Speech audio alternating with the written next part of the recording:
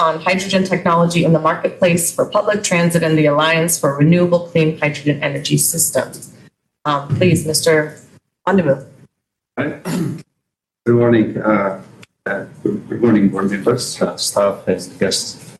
We're here today to provide a report on hydrogen technology in the marketplace and also on the Alliance of Renewable Clean Energy Hydrogen Energy System, which is basically called ARCHES.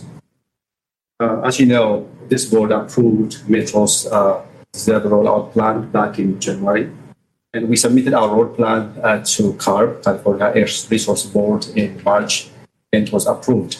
So now this is our rollout plan suggested that based on route analysis and available energy, majority of our fleet will be hydrogen or fuel cell buses.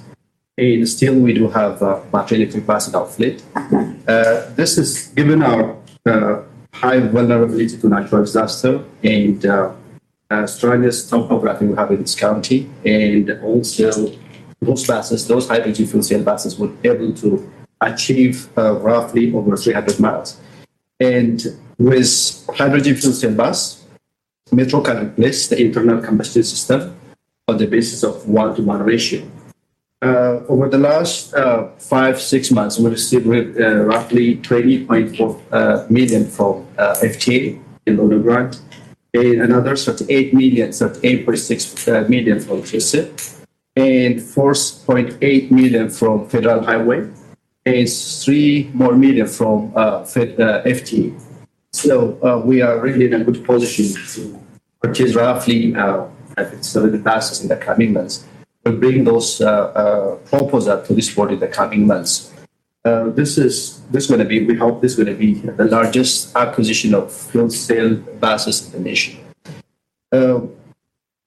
We invited here two experts, Jamie Levin, Director of West Coast Operation from CT. And we also invited Scott Brandt, CEO of ARCHES and Associate Vice Provost for Research and Innovation at the University of California, Office of the President, to provide oral report on this technology. And ARCHES, we really support ARCHES. ARCHES is a public and private partnership to create a sustainable statewide clean hydrogen hub in California and beyond. Based on local renewable resource to produce hydrogen.